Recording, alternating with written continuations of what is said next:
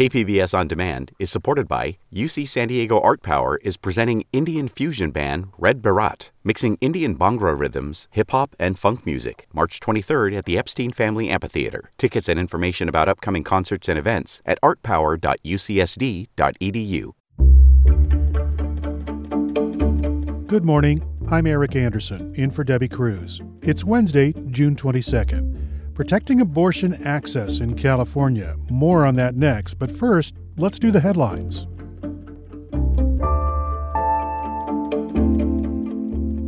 COVID vaccinations for kids 6 months to 5 years old are officially underway in San Diego.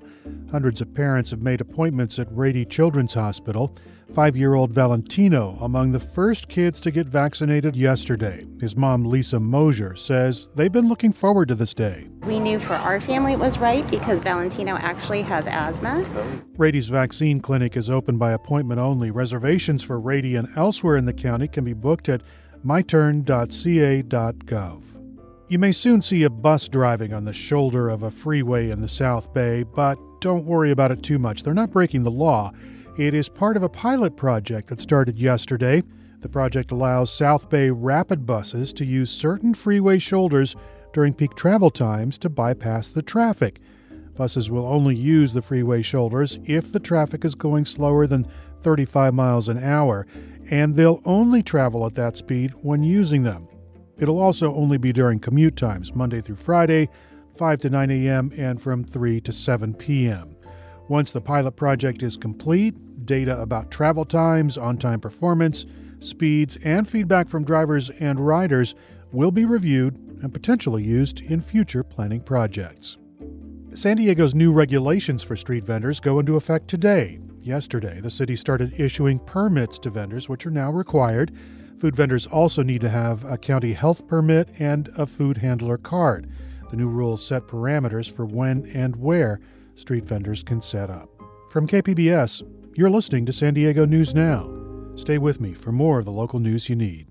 KPBS On Demand is supported by UC San Diego Osher Lifelong Learning Institute, hosting an open house to learn about the upcoming classes and seminars, member benefits, and meet the volunteer leadership team. Saturday, March 30th. Registration at extendedstudies.ucsd.edu/OLLI.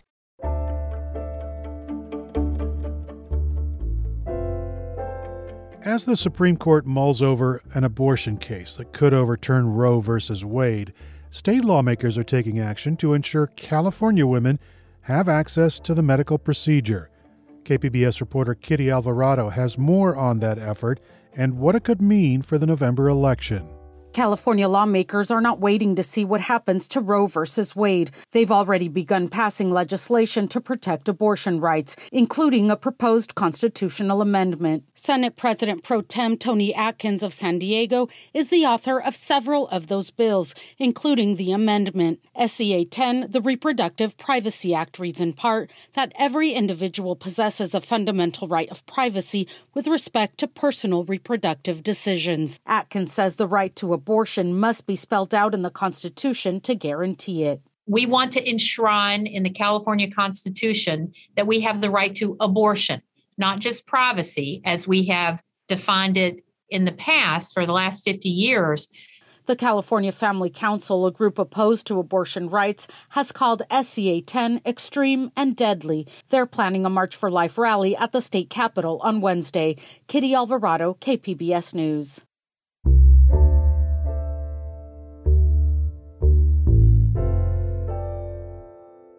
CAL FIRE responds to thousands of wildfires every year, often at great risk to those on the front lines.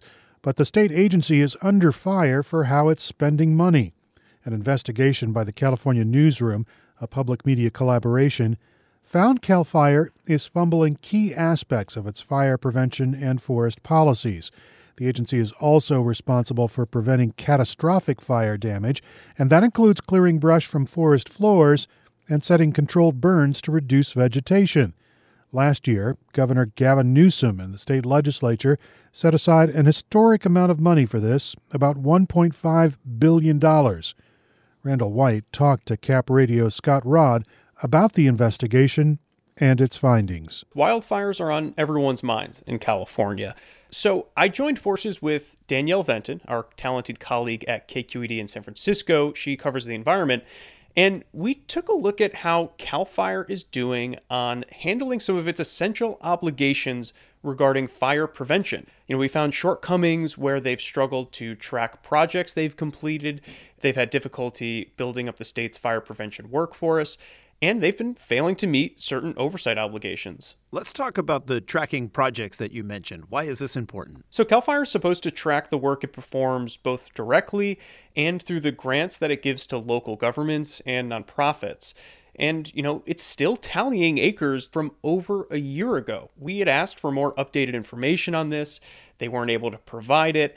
And, this is important to measure progress. It lets lawmakers and the public know whether specific communities are being protected. And now, the numbers that CAL FIRE did provide show that they have been making some progress in terms of increasing the number of acres they've been tackling. But overall, it's pretty hard for us to track. And this issue of reporting their accomplishments has been going on for years. They're required by law to file an annual report with the legislature detailing all of its fire prevention activities. But they haven't submitted one of these reports to the legislature in at least 4 years. And you found issues beyond record keeping, right? Yeah, that's right. This isn't just, issues on paper in reports or in budgets. Our findings show real-world, on-the-ground consequences. So here's an example. The legislature passed a law for CAL FIRE to create a program that would certify more people to do prescribed burns. It took years for this program to roll out. And so far, only 2 so-called burn bosses, those are the people who can lead prescribed burns, have been certified. And that's slowing the pace of these projects that can protect communities. And so delays in getting prescribed fire on the ground, fewer people that can do this work. Experts say that this leaves greater fire danger across the entire state. Scott, how did CAL FIRE respond? So we spoke to CAL FIRE's new chief, Joe Tyler. He was appointed by Governor Gavin Newsom in the spring. And, he generally defended CAL FIRE's record and believes that the department is getting this important prevention work done.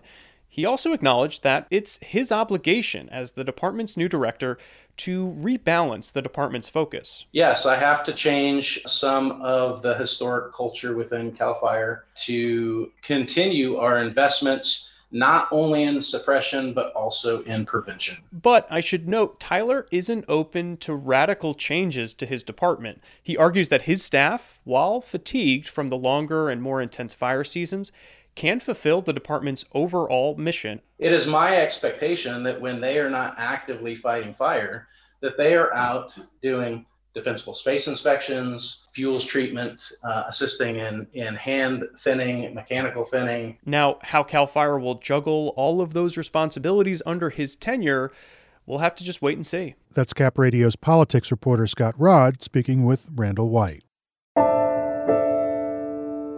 The San Diego City Council is considering new rules about the city's surveillance technology, but as KPBS reporter Jacob Ayer tells us, the council made some late changes to the proposal this week after pressure from the police department. San Diego Police Chief Nislett told the San Diego City Council Monday that the new proposed ordinance regulating surveillance technology would force the agency to stop working with other law enforcement on joint task forces. Anything that reduces relationships with state, local, or local and federal partners is not wise.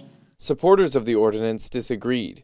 They said the new rules already made allowances for security interests and task force work involving other law enforcement agencies. But in a 5-4 vote, the City Council sided with Police Chief Nislett and exempted officers on task forces from the new surveillance rules. The amended ordinance will go before the City Council again next month.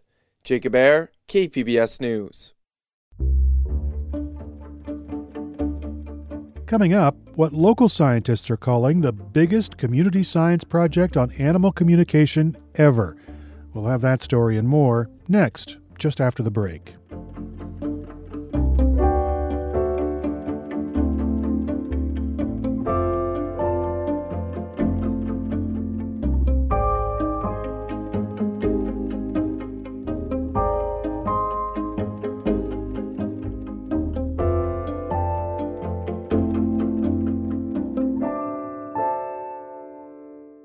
KPBS On Demand is supported by The University of San Diego, offering professional and continuing education courses in the areas of business, education, healthcare, and engineering. For enrollment opportunities, visit pce.sandiego.edu.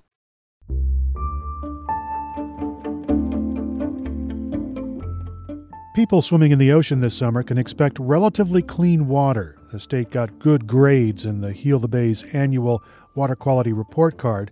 More than 90% of beaches got an A grade during the summer months. Heal the Bay's Luke Ginger says swimmers can stay safe if they choose the right beach. At a big, wide open beach where there are no obstructions like a seawall or a landmass blocking the beach from the open ocean, those places there are waves and currents that are continuously flushing contaminants away from the shoreline. The water's always moving. So if you pour something into the water there, you'll see it's quickly moved to a different area. Winter grades were slightly lower across the board, and that's because rain tends to flush contaminants out of urban areas and into the ocean, raising the chances that a beach will be posted for pollution. Scientists at UC San Diego are leading what they call the biggest ever community science project on animal communication. They're having dogs hit buttons on a soundboard to communicate to humans with words, thoughts, and possibly even full sentences. KPBS science and technology reporter Thomas Fudge has more. Thanks. People attending a colloquium at UC San Diego mingle in an outdoor plaza. They've come to recognize the Animal Communication Project. The event is catered, but not with any dog food. Too bad for Oski and Mila, who you could argue were guests of honor. Taylor Arco is Mila's owner. She uses attention words like scritches or love you a lot. And she also likes to ask for a walk, and she never lets us forget when it's time to eat. So eat. Arco was talking about the buttons her dog Mila pushes on a soundboard on the floor to tell humans what's on her mind. The soundboard has an array of buttons set into plastic tiles that owners can arrange however they want. The buttons say things like play, outside, eat, and scritches, which are scratchy caresses the dogs like. Mila is a husky collie mix, who Taylor says uses 31 words. She has about 240,000 followers on Instagram. Our goal was never to hit a certain word count or a certain number of followers. Our goal was just to improve her quality of life. So long as she has a need to communicate, we'll continue. Arco is one of 1,200 people in 47 countries expected to provide data about their dog's ability to communicate.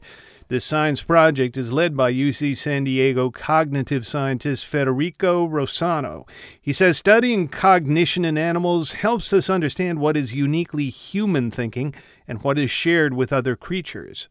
We try to see whether A, they can learn symbols, and B, once you teach them this, what kind of use do they make of these tools, basically? So do you start seeing things like what a child would do, which is once you get to 40, 50 words, do you start putting them together into sentences? Can dogs form sentences? Based on the evidence he's seen so far, Rossano gives a qualified yes. It's his working hypothesis. For example, Bunny, the most famous participant in our study, would say things like, dog, want, cat, down, to basically say, I want the cat that is sitting up there to calm down. And so we'll literally just push all these buttons one after the other. Ah, Bunny, the famous talking dog. She's a sheepadoodle in Washington state with millions of TikTok followers. In one very well-known video, Bunny tells her owner something is wrong. She presses the buttons for mad and then ouch.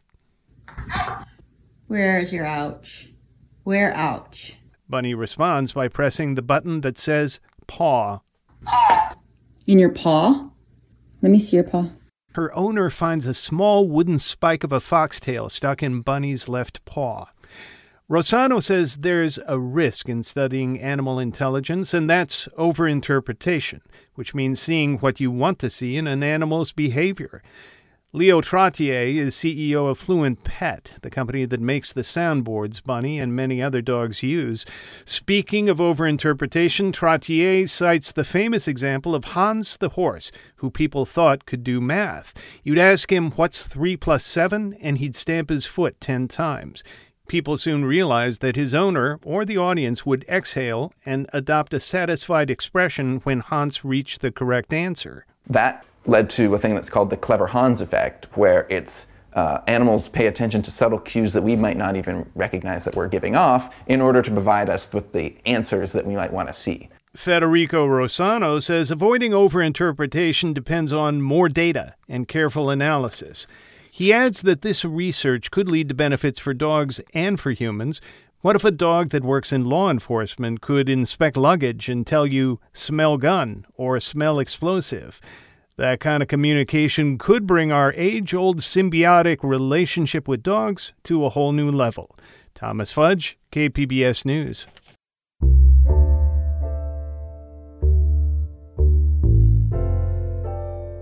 Along with COVID vaccinations and other health care, the County of San Diego is now offering parents help with their children's health through literacy. Yesterday, the county launched its Hooray for Reading program, which features a website and resources at the county's 33 libraries to encourage young children to read. Dr. Kelly Motadel is the county child health officer. Pediatricians have known for a long time how important reading is to the development of the brain. We want kids to be invested in reading. Reading from a young age helps you seek more information. It helps develop your quest for knowledge. And so throughout their lives, we want them to have that experience. Medical data shows a child's brain is 90% developed by the age of 5. For reading resources, you can go to the hoorayforreading.org website. That's it for the podcast today. As always, you can find more San Diego news online at kpbs.org. I'm Eric Anderson. Thanks for listening and have a great day.